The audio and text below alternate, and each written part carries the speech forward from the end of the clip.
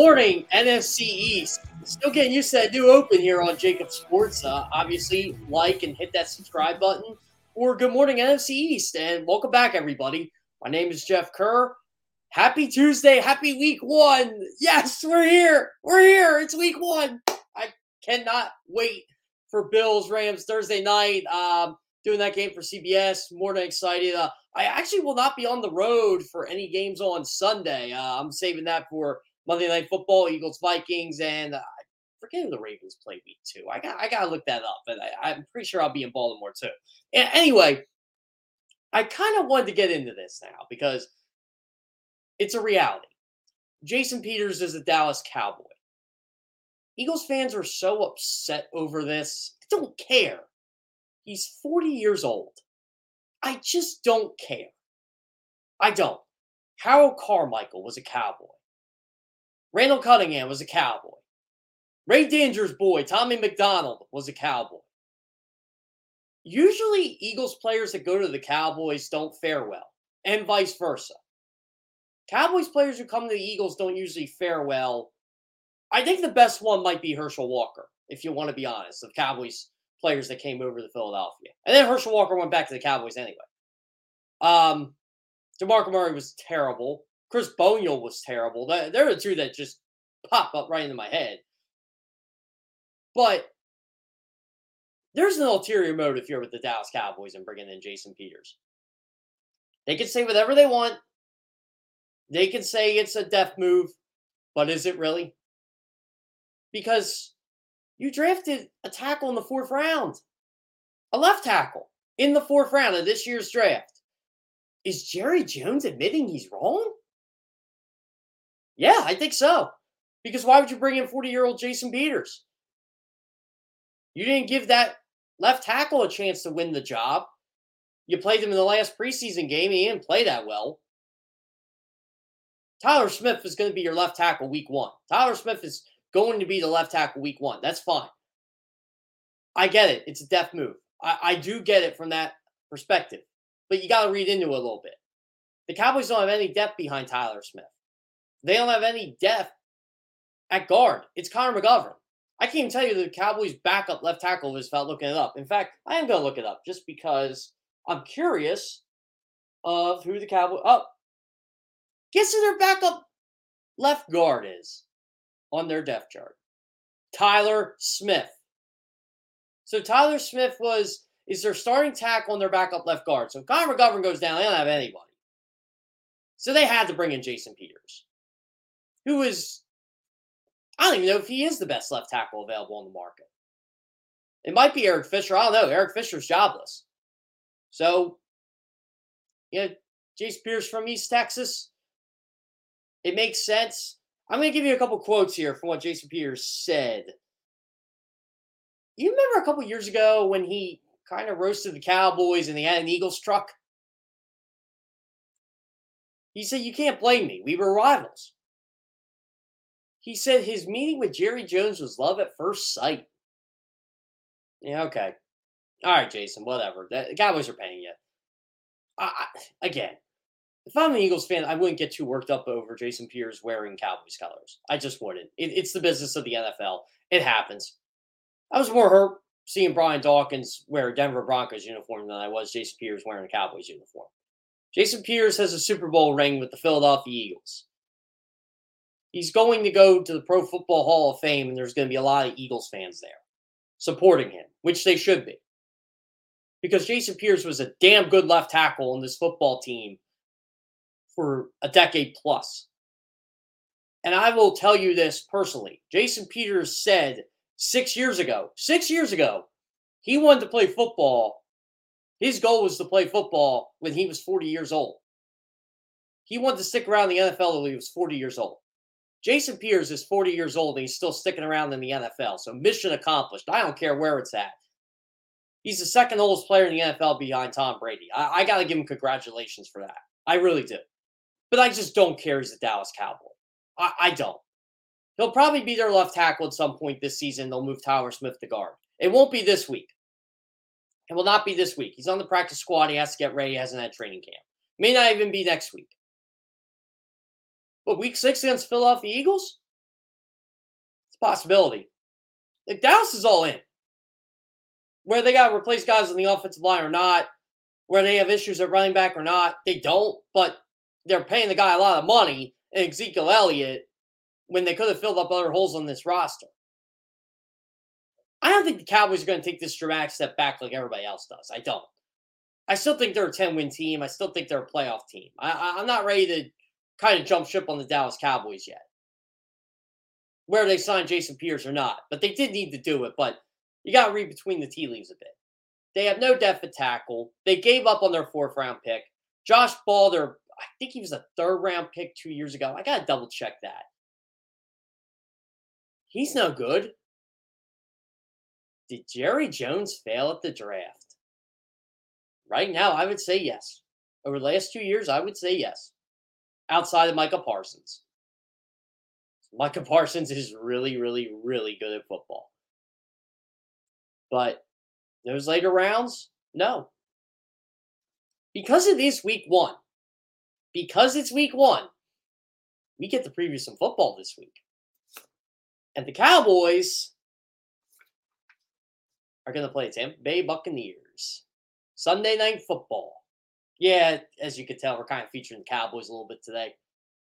We're going to be doing this throughout the week. We're going to be previewing all the games. We're going to preview the Dallas Cowboys Tampa Bay Buccaneers game this week, which I can't wait for. Sunday Night Football.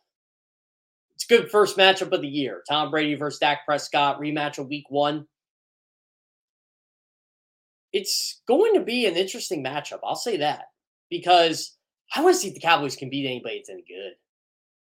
Because they didn't last year. They averaged 40 points per game against NFC East teams last year and going 6-0. That number dipped significantly when they actually played competition. Because the NFC East wasn't good last year. It wasn't. Washington was bad. Giants were god-awful. And the Eagles were a rising team. They made the playoffs. It just made the Cowboys' record against the NFC East better. But the Eagles were not on the Cowboys level last year.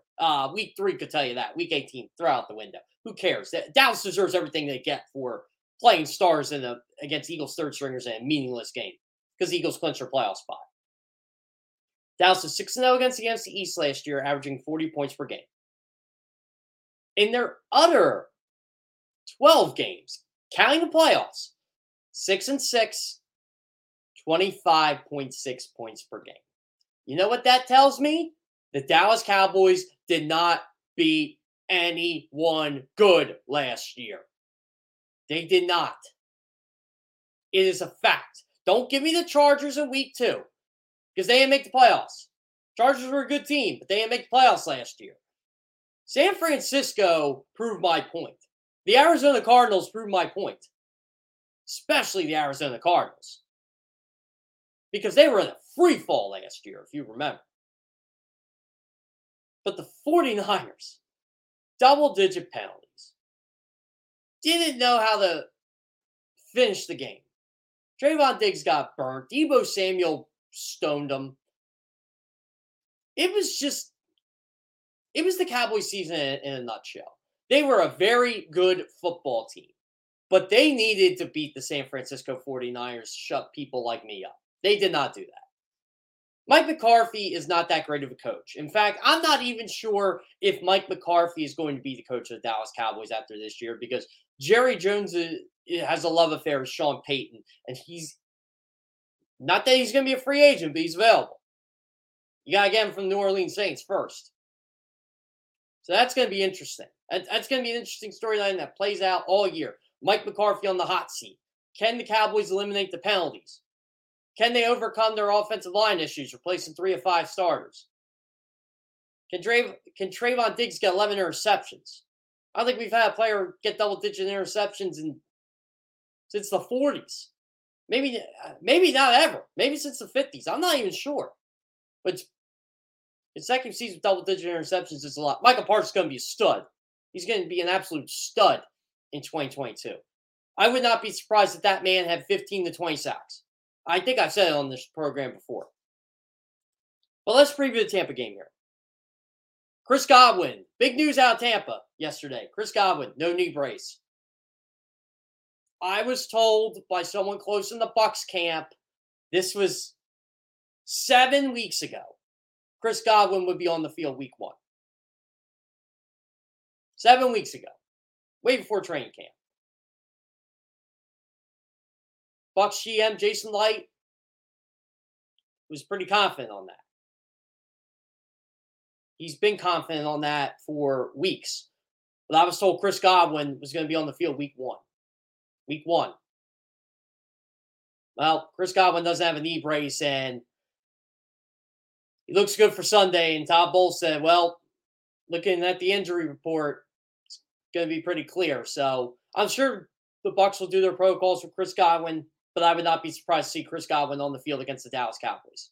So you are going to have, this is going to be who the Cowboys will be facing.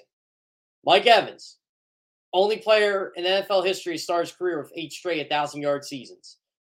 Chris Godwin, who is the leader on the Bucs in receiving yards since 2019 and is one of the best slot receivers in the game.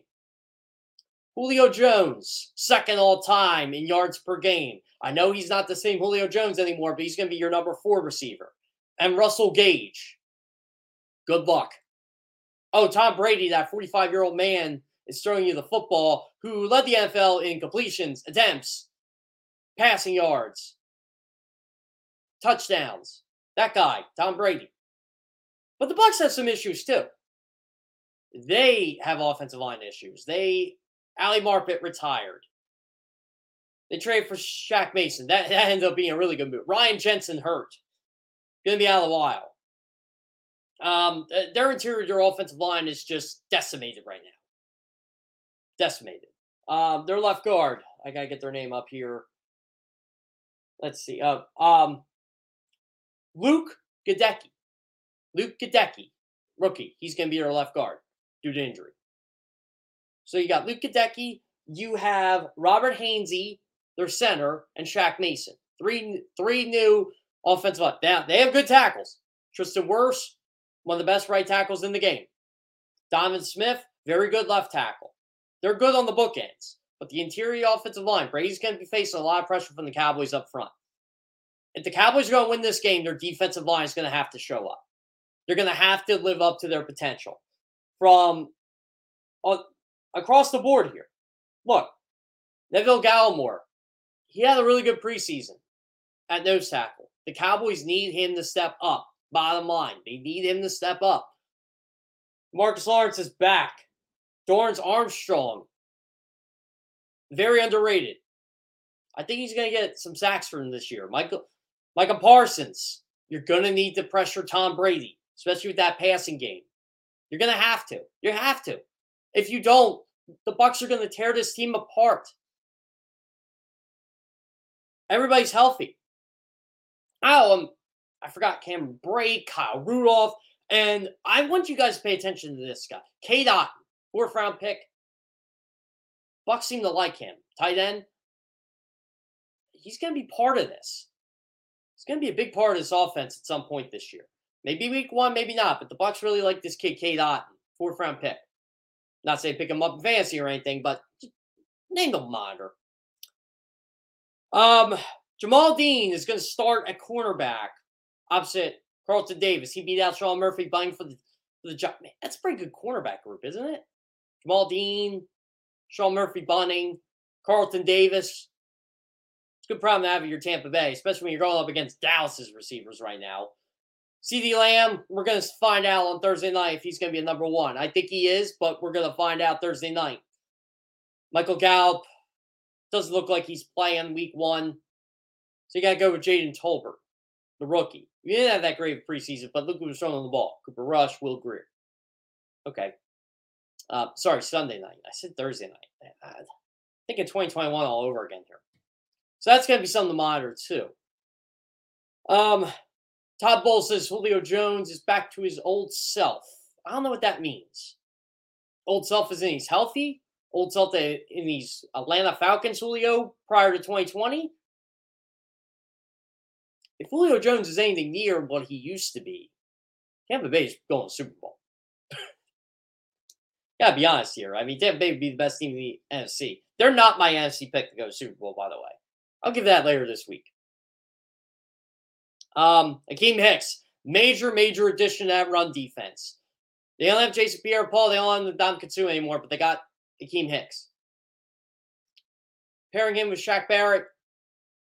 Bucks have been number 1 in the NFL in run defense the last 3 years, all with Todd Bowles as defensive coordinator. Now he's the head coach.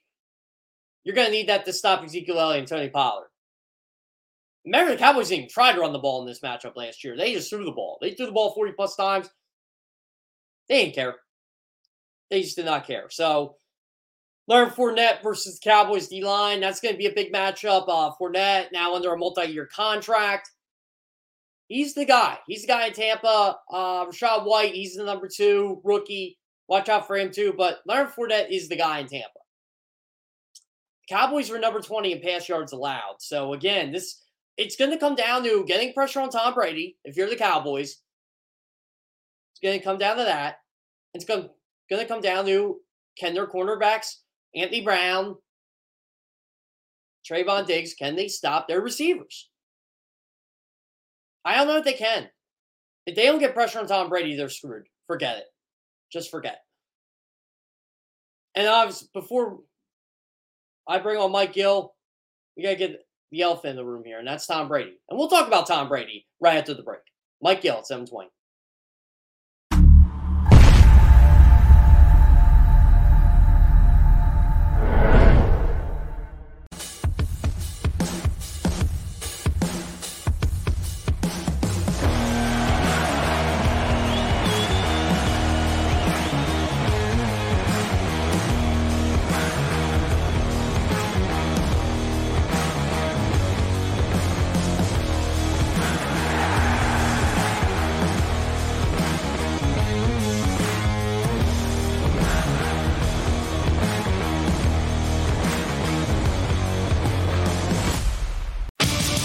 The greatest fans on earth. It's a bold statement, but would you expect anything less from Philadelphia?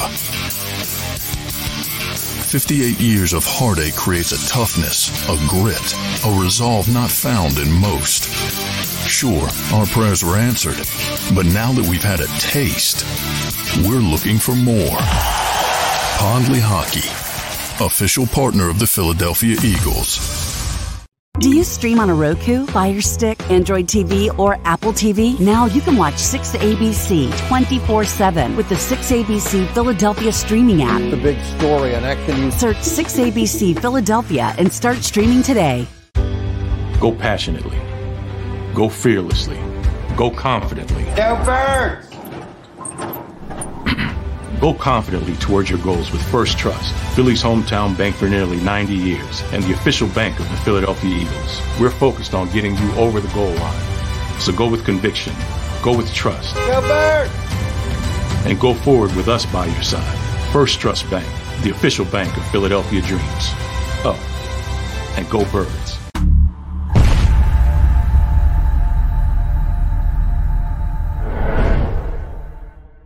Welcome to Pondley Hockey, the largest workers' compensation law firm in Pennsylvania. With over 250 years of combined courtroom experience, we've helped over 100,000 injured and disabled workers obtain benefits, as well as some of the biggest settlements in the state. Even better, Pondley Hockey doesn't charge a dime until you win. If you've been injured at work, give Pondley Hockey a call. Go for the midnight dares. Go for the game. Go for the hits. Go for the fans. Go for the win. Go to Ocean Casino Resorts. Book your trip at theoceanac.com.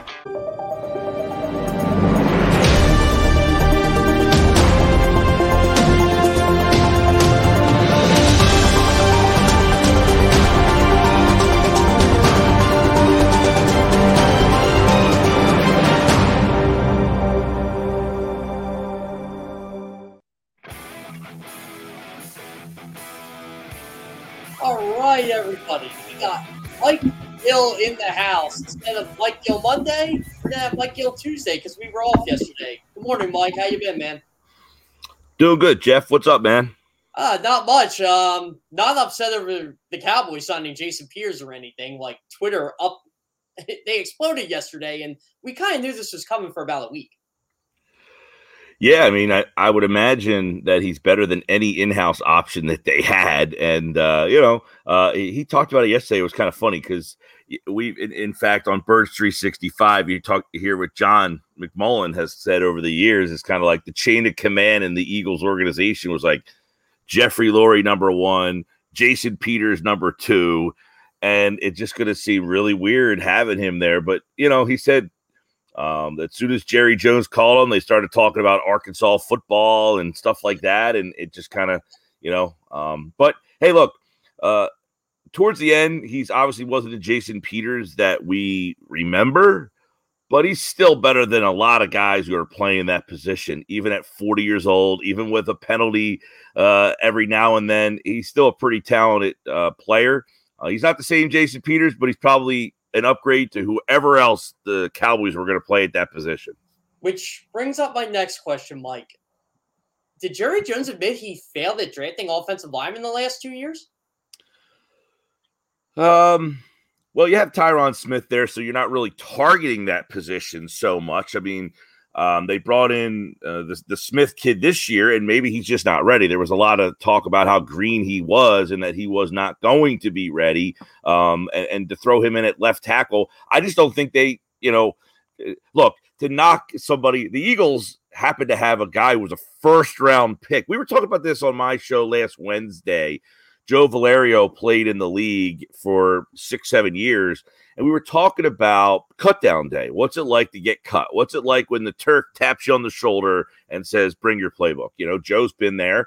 And he said, look, one of the areas that used to feel pretty secure was when you were a veteran offensive lineman, that those guys had a place in the league. They don't have a place in this league anymore. Teams can't afford them.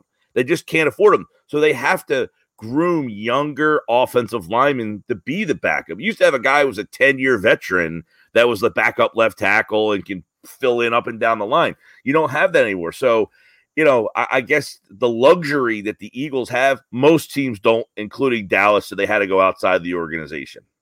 Yeah, it's weird, too, how it was Jason Peters, because you did have Eric Fisher available, but again, I don't know the health of Eric Fisher. I'm not sure what the deal is. He hasn't signed, but you're right. It just seemed like this was the only fit for Peters if he wanted to play. Yeah, I mean, he was with the Bears last year. I mean, I think he started 15 games, played in 15 games. It was actually not bad for the Bears last year. Yeah, no, he had some knick-knack injuries. Same with the Eagles, where he had to keep coming off the field, coming and going, and he just hasn't been the same player that we remember. That's the problem, is you have a memory of a person playing at a certain level, and they're no longer that guy. Then all of a sudden your thought process changes on them. Well, believe me, he's still going to be better. Thank you. Sorry, I got my coffee. It's going to be better than, is he a top 15 left tackle in football now? No, but just think about, we are so spoiled with our offensive line in Philadelphia. Just think about teams like Minnesota, who have great skill players, but they haven't been able to be a playoff team because their offensive line is just so bad that their offense can't be consistent enough. The Giants are another team. The Giants have good skill players. Their line is just so bad that it is better now, though. At least it's getting better, yes. But I'm going back to when Eli Manning was just a shell of himself. Was Eli Manning a shell of himself as a player? Maybe not. It just, that line just did not allow him to compete at the same level that he could. Eli could possibly still be playing if he had a half decent offensive line. Their line was so bad. So you got to take that into account when you think about teams around the league. The rest of that Dallas offensive line, I mean, they have drafted pretty well. Zach Martin is, when he's healthy, he's a really good player. The center position's been a little bit of a problem for them. But look, the Eagles have a luxury that most teams just simply don't have. That's the moral of the story here. Now, speaking of the Eagles, I guess I got to shift now because we talked about that luxury. Well, they're not going to have what do we want to call Andre Dillard there? I can't think of a term for him right now, but he was kind of like that insurance policy, right? He's the ultimate insurance policy at a premium position. Most people are looking for a starting left tackle. They have a premium backup left tackle. Is he the first? What do they do now that he's out 6 weeks? It's a great question because Driscoll has essentially been, trained to play the right side and some right guard. Do they now cross-train him to the left side? Raven Clark, I think, is on the practice squad, if memory serves. I think they can bring him up, though.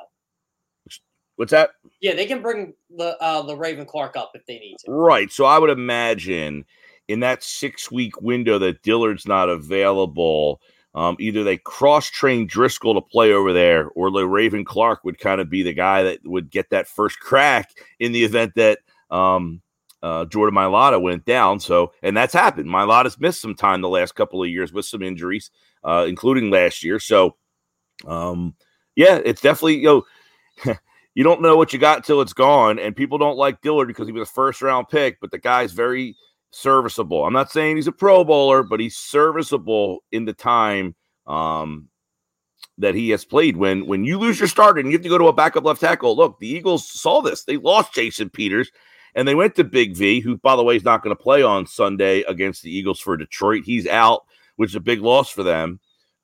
It's a great luxury to have is a backup left tackle or a backup at any spot in the line that could step in and be a starter. Now, I was previewing Cowboys Bucks before you came on because it is week 1. We actually got football this week, and there's going to be a major player on Tampa Bay that looks like he's going to play week 1. And I was told this 7 weeks ago. Don't be surprised if Chris Godwin's on the field week 1. How much of an impact does Godwin play in this game on Sunday? Well, Godwin could play. He's just a super talent. He's a guy that, if he was healthy as a free agent, probably would have been at the top of the list of getting deals with all these receiver deals that ended up happening. Guys wanted to be traded, getting deals. I like Godwin a lot. How much of a difference does he make in this game? Big difference. I mean, look, Dallas, like him or not, their defense is still pretty good. I mean, they lost some pieces on the offensive side. They got some injuries. Obviously, they had to trade Cooper because they don't know how to manage their cap. But their defense is very good. It'll be fun seeing what they do. I mean, in that secondary. And look, Brady, this whole story, this is so interesting. This game, remember, was the Thursday night game last year that started the season off, and it was a great game. It was an exciting back and forth game. Dak Prescott entering year number 7 now for Dak Prescott. Think about that. Crazy, isn't it? Yeah, no, but I think Godwin is a difference maker for them. Look, they're with Tom Brady and that team, they're a playoff team, but they need him to be a Super Bowl team. Without him, no Gronk. You start to question. And look, you don't question Brady. He won with far less in New England, but he is 45. He's had a tumultuous couple of weeks here and a weird offseason, so they need him back out there. Do you think he's all in, as Todd Bowles said? Who, Brady? Yeah. Yeah, I don't think Brady does anything half-assed, man. Maybe his marriage. Maybe his marriage he does half-assed. But on the football field, no. I don't question whether he's all in or not. He's not the kind of guy that's – I mean, I know it sounds a little weird because he did say he retired, then he decided to come back. He wasn't all in on retirement. That's why he's back. Yeah. So once he said, I'm not all in on retirement, he ain't all half in on the field. Yeah, you know what, Mike? You brought up a good point here. But this, it's like you said. This isn't the most challenging year of Brady's career. Not even close. But he's dealt with bad offensive lines before. I'm not saying the Bucs offensive line is bad, but the interior of the offensive line – he's replacing Jensen. He's replacing Marpet.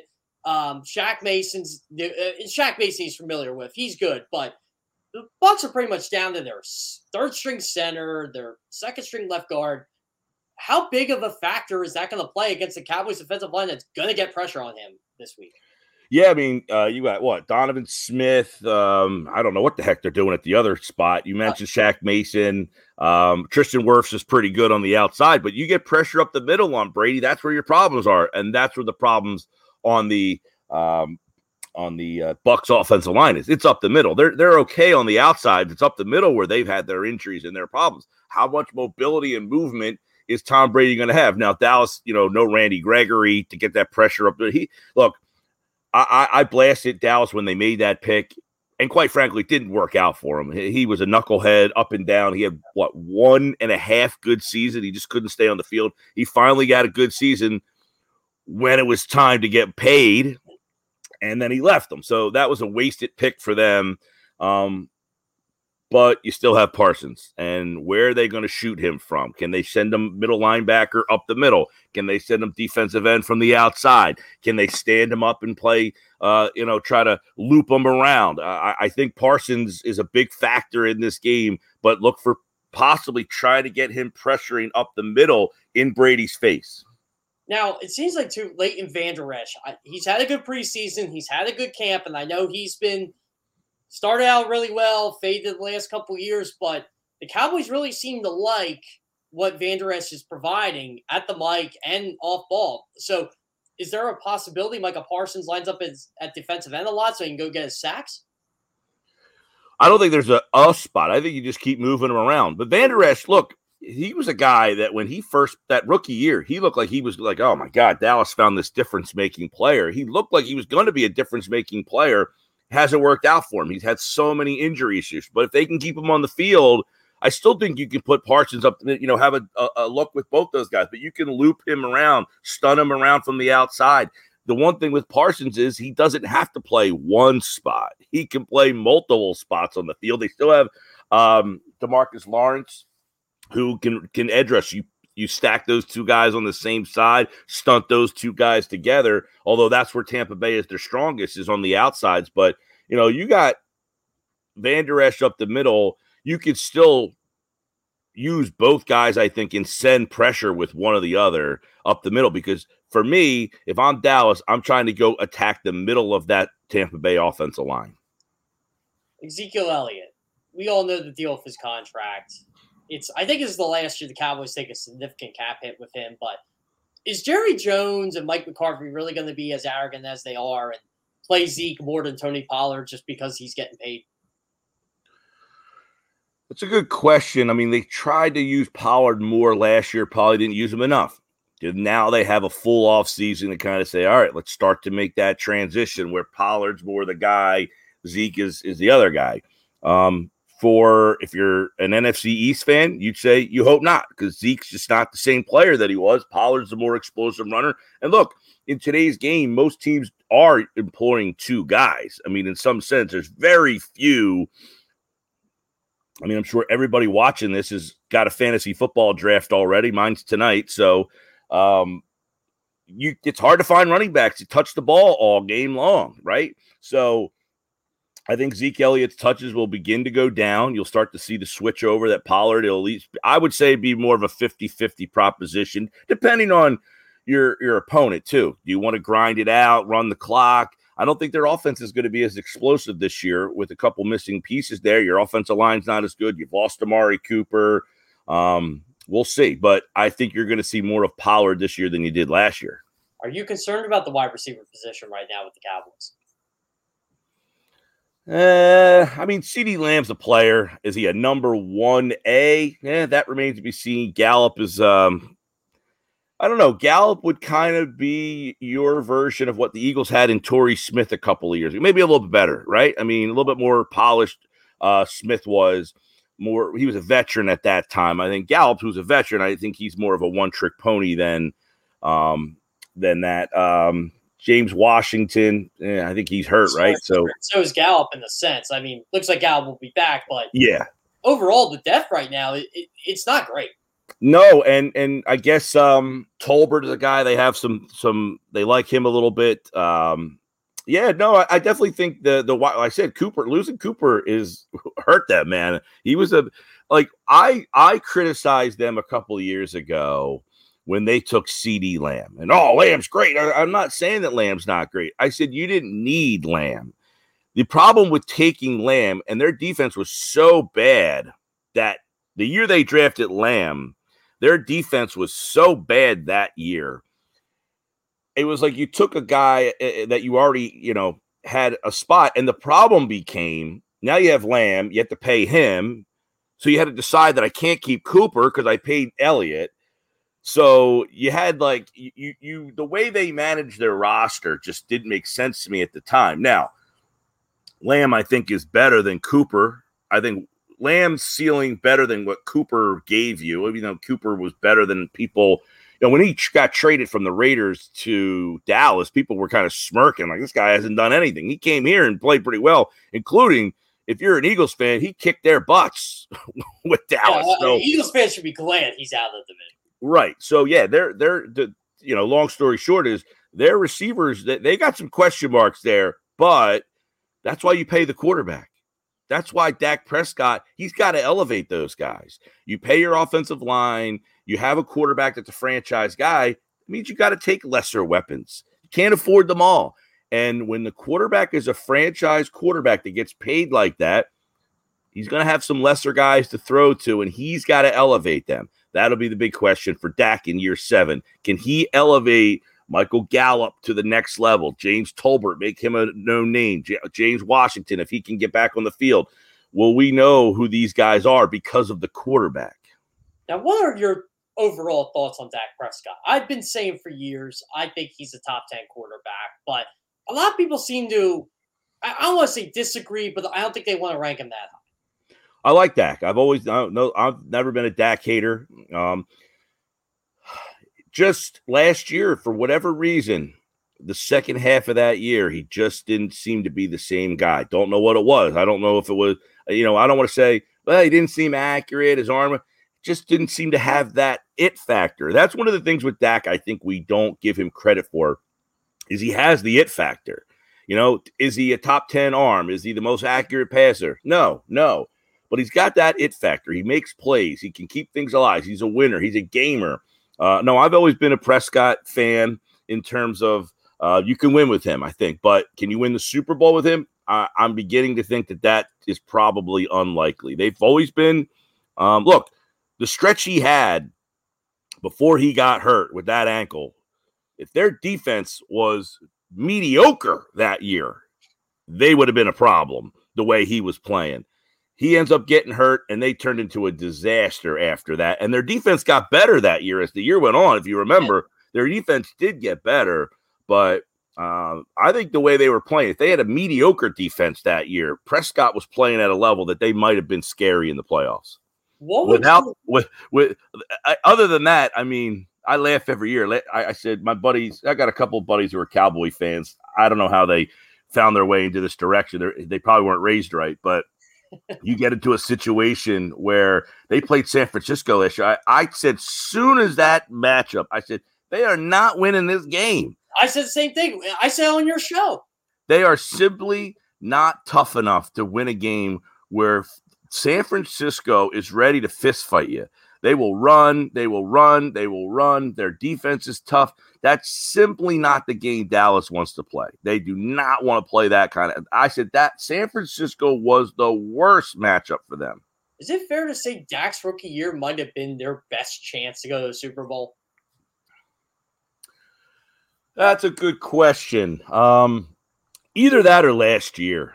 I mean, their team last year was loaded, man. I mean, for them not to win with that team last year, look, their defense exceeded expectations. No one knew that Parsons was going to be that guy. You had Diggs play at a tremendous level for most of the. I mean, people see the interceptions, the highlights. I mean, he's beatable. Diggs is a guy that you can go after, take shots down the field on, but he's also a playmaker. If you're going to go after him, he's going to make plays. Last year's team had a shot. Their rookie year, they were 13-3 that year. That was the he came out of nowhere that year too. I mean, Aaron Rodgers made that throw to Jared Cook in the playoff game, but Dak threw a pick six in that game too. Yeah, either that year or last year. Last year's team was really good, man. I mean, I said as soon as they lost, that was their shot. That was their shot last year, and I don't know. The NFC might be a little bit more open this year, though. So you might not need – it's like the Phillies in 2008 win the World Series. Probably not their best team. The 11 team was the better team, but they didn't win. So maybe Dallas's roster isn't as talented, but the path might not be as difficult. So do you think they're a playoff team this year?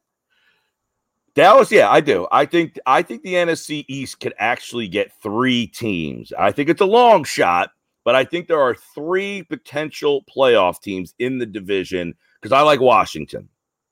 If Carson Wentz is mediocre, just mediocre, just can't be bad. He just can't be bad, Carson Wentz. If Carson Wentz is mediocre, that team can make the playoff. They've got enough talent around.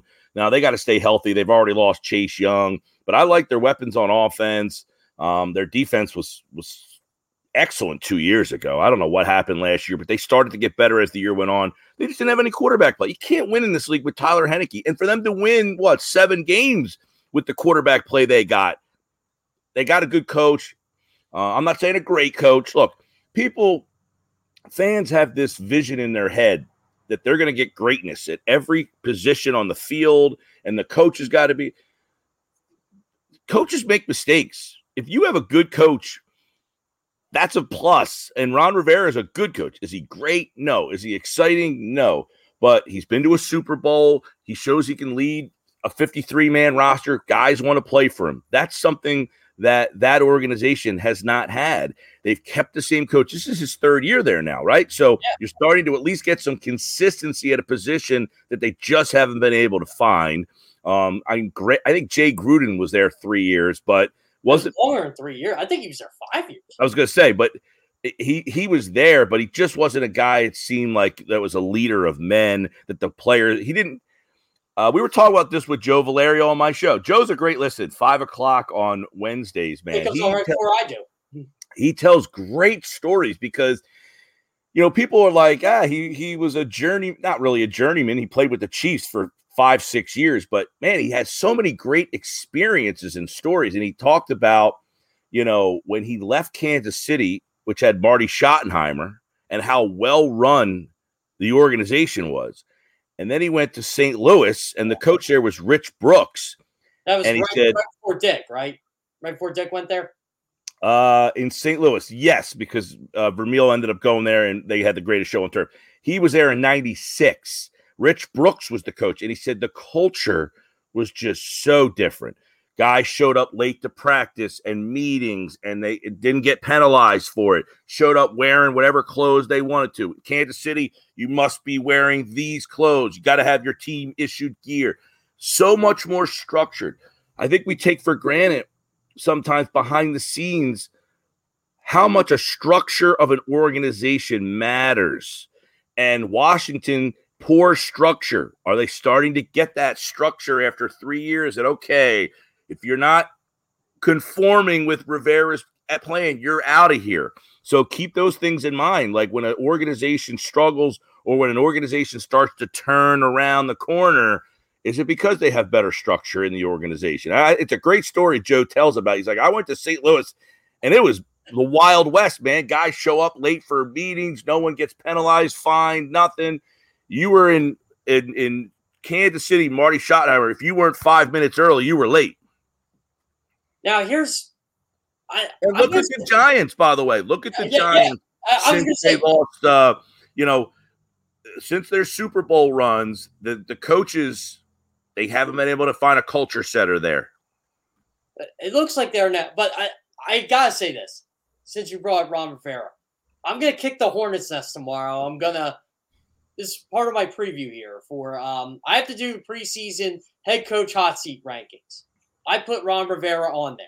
Not because of Ron Rivera, because his owner is a complete idiot. And I think if they have a 3rd straight losing season, he's crazy enough to give Rivera the boot. I mean, he fired Schottenheimer after an 8-8 season. So, I've seen crazier things, but could Ron Rivera actually be on the hot seat this year? Yeah. Oh, listen, you're right, because you have an owner that's unstable there. And if they don't make the playoffs, I could say, hey, we had this guy that was in the Super Bowl. We gave him 3 shots at this, and we're getting rid of him. I as much as Snyder, that team is too much under the microscope with the league right now. So he might conform and try to follow path here and say, all right, we're going to go down this road with Rivera. Because Rivera has a lot of power in that organization. He makes a lot of decisions that you can tell that he is It's very stable right now, at least on the football field. Yeah, and look, they got I like the talent on that roster. You got Gibson, McLaurin, Dotson. They went out and got Curtis Samuel's a good slot guy. Logan Thomas is a talented guy. Their offensive line is okay. It's not great, but better than most. It's better than most, right? But they're calling cards on the defensive side of the ball. I mean, their defense, they get Chase Young back and he plays. Sweat, Jonathan Allen, Davis, who they drafted and they got criticized for, turned into a decent player. Fuller, they brought in. Their veterans, they got William Jackson's back there now. So their defense is pretty good. And it's like Philadelphia, man. It comes down to that quarterback position. How much, if he could just be average, I think he just has, and that's not saying, hey, be average. It's just don't be 2020 Carson Wentz. Any other version of Carson Wentz, that team has a shot to make the playoffs. You think Jacksonville could sneak up on them on Sunday? Yeah, absolutely. I do. Why? Culture. They set a culture down there. Last year, their culture was bananas. They didn't have a culture last year.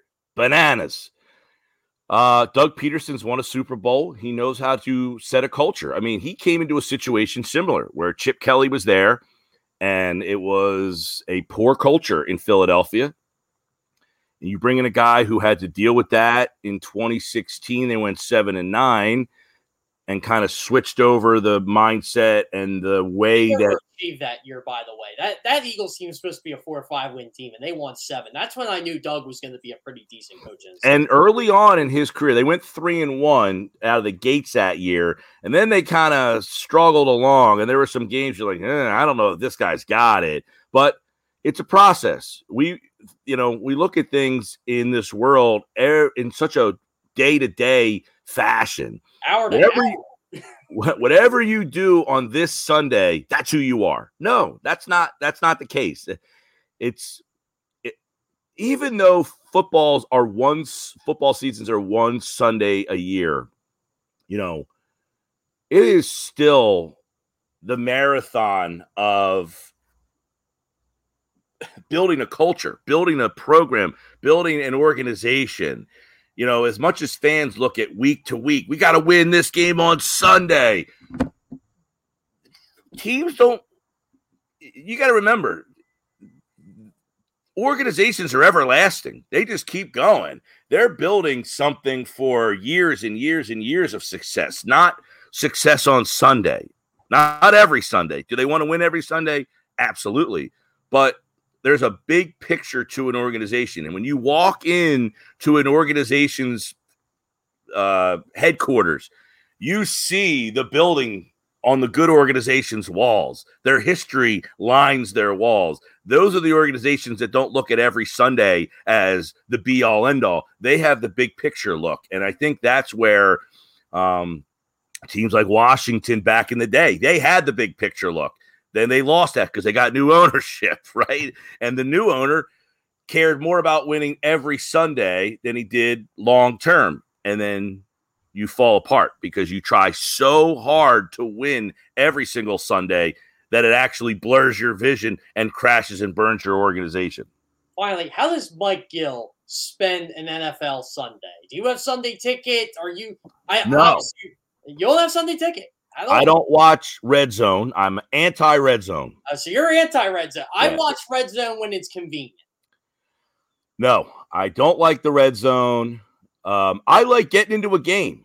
When I do my show, obviously I'm watching the Eagles. I have a Philadelphia audience, but I watch NFC East games. So I'll usually, so generally when the Eagles aren't on, you get Giants, Dallas, or Washington. So I like to sit and get into that game. I like to watch, and I'll pick series, and I'll say, all right, I want to watch their line play. I know that next week, if Philly's playing this team, I'll try to watch that team play if they're on my TV. Now, that's not always the case, but so you would say, well, so then why don't you have a Sunday ticket? Well, I don't have a dish, so that's number one. Although, where is the Sunday ticket now? So Sunday ticket, you can actually, do you have a Roku or anything? I have an Xbox 360, I think. It's not mine. I think you can get it on there because I have Sunday ticket on my Roku, but I think this is the last year that it's with the DirecTV deal. I think next year it's either going to go to Apple. I don't think they saw. You're the announcer guru.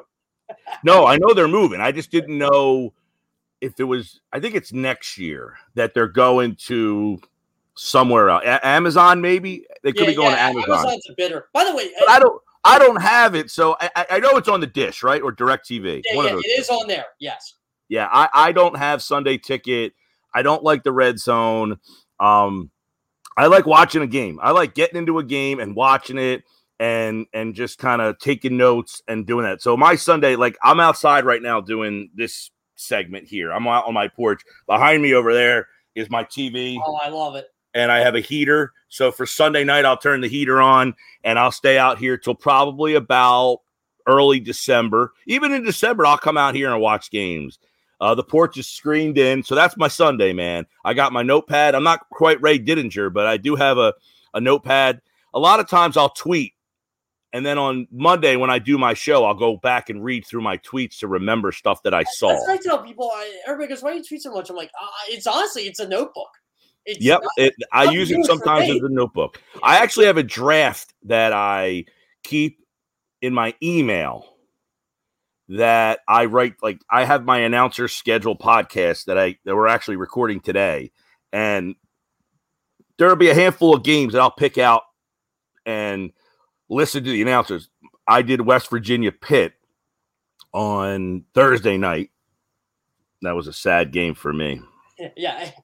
But so I was kind of critiquing the announcers, and I'll write my notes down in the draft of the thing for things that I want to bring up on the podcast. Same with my show for games. I will have a draft in my email, and I'll throw them in there and bring up points. Like, for instance, when I set up my show, I have a draft that has every time slot.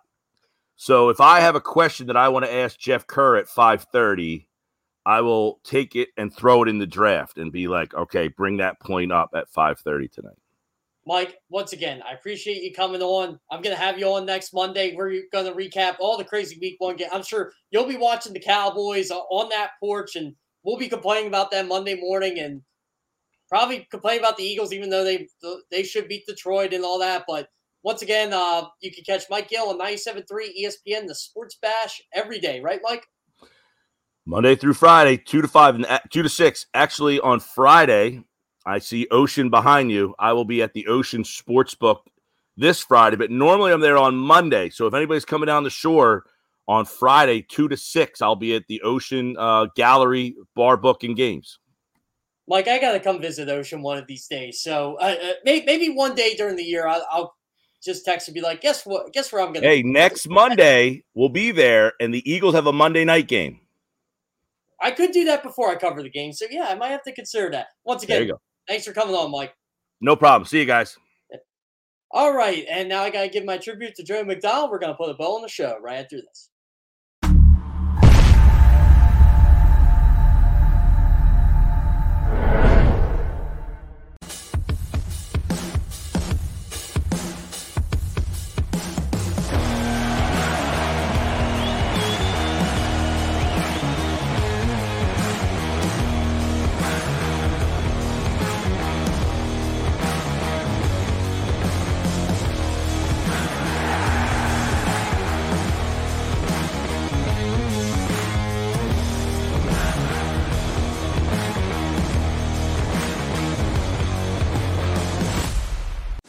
Philadelphia fans, were cut from a different cloth.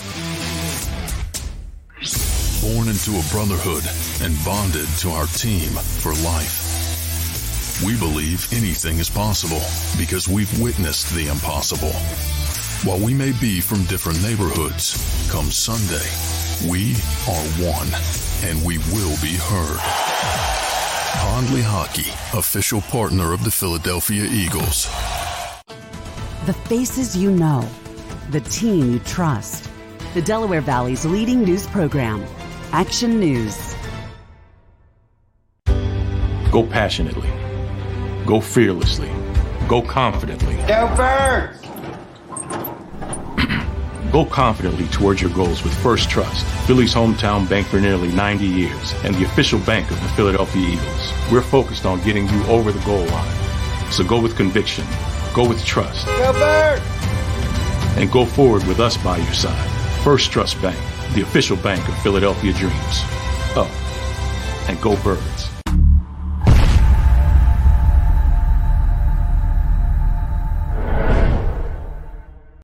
At Pond Lehocky, we've recovered billions of dollars for our clients, and we're confident we can do the same for you.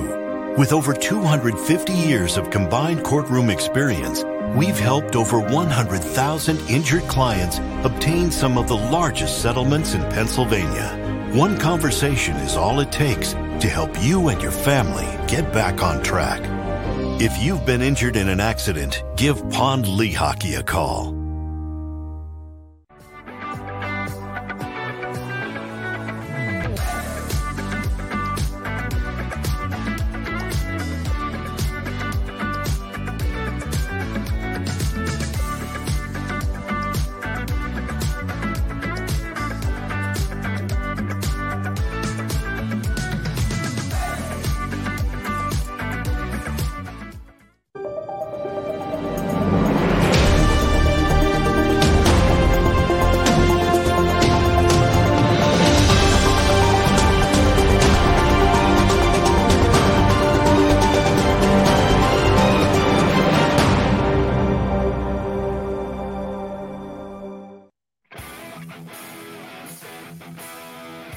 Okay, guys, like I said, it's week one. I'm thrilled. I can't wait for Thursday night. Cannot wait for Bills-Rams.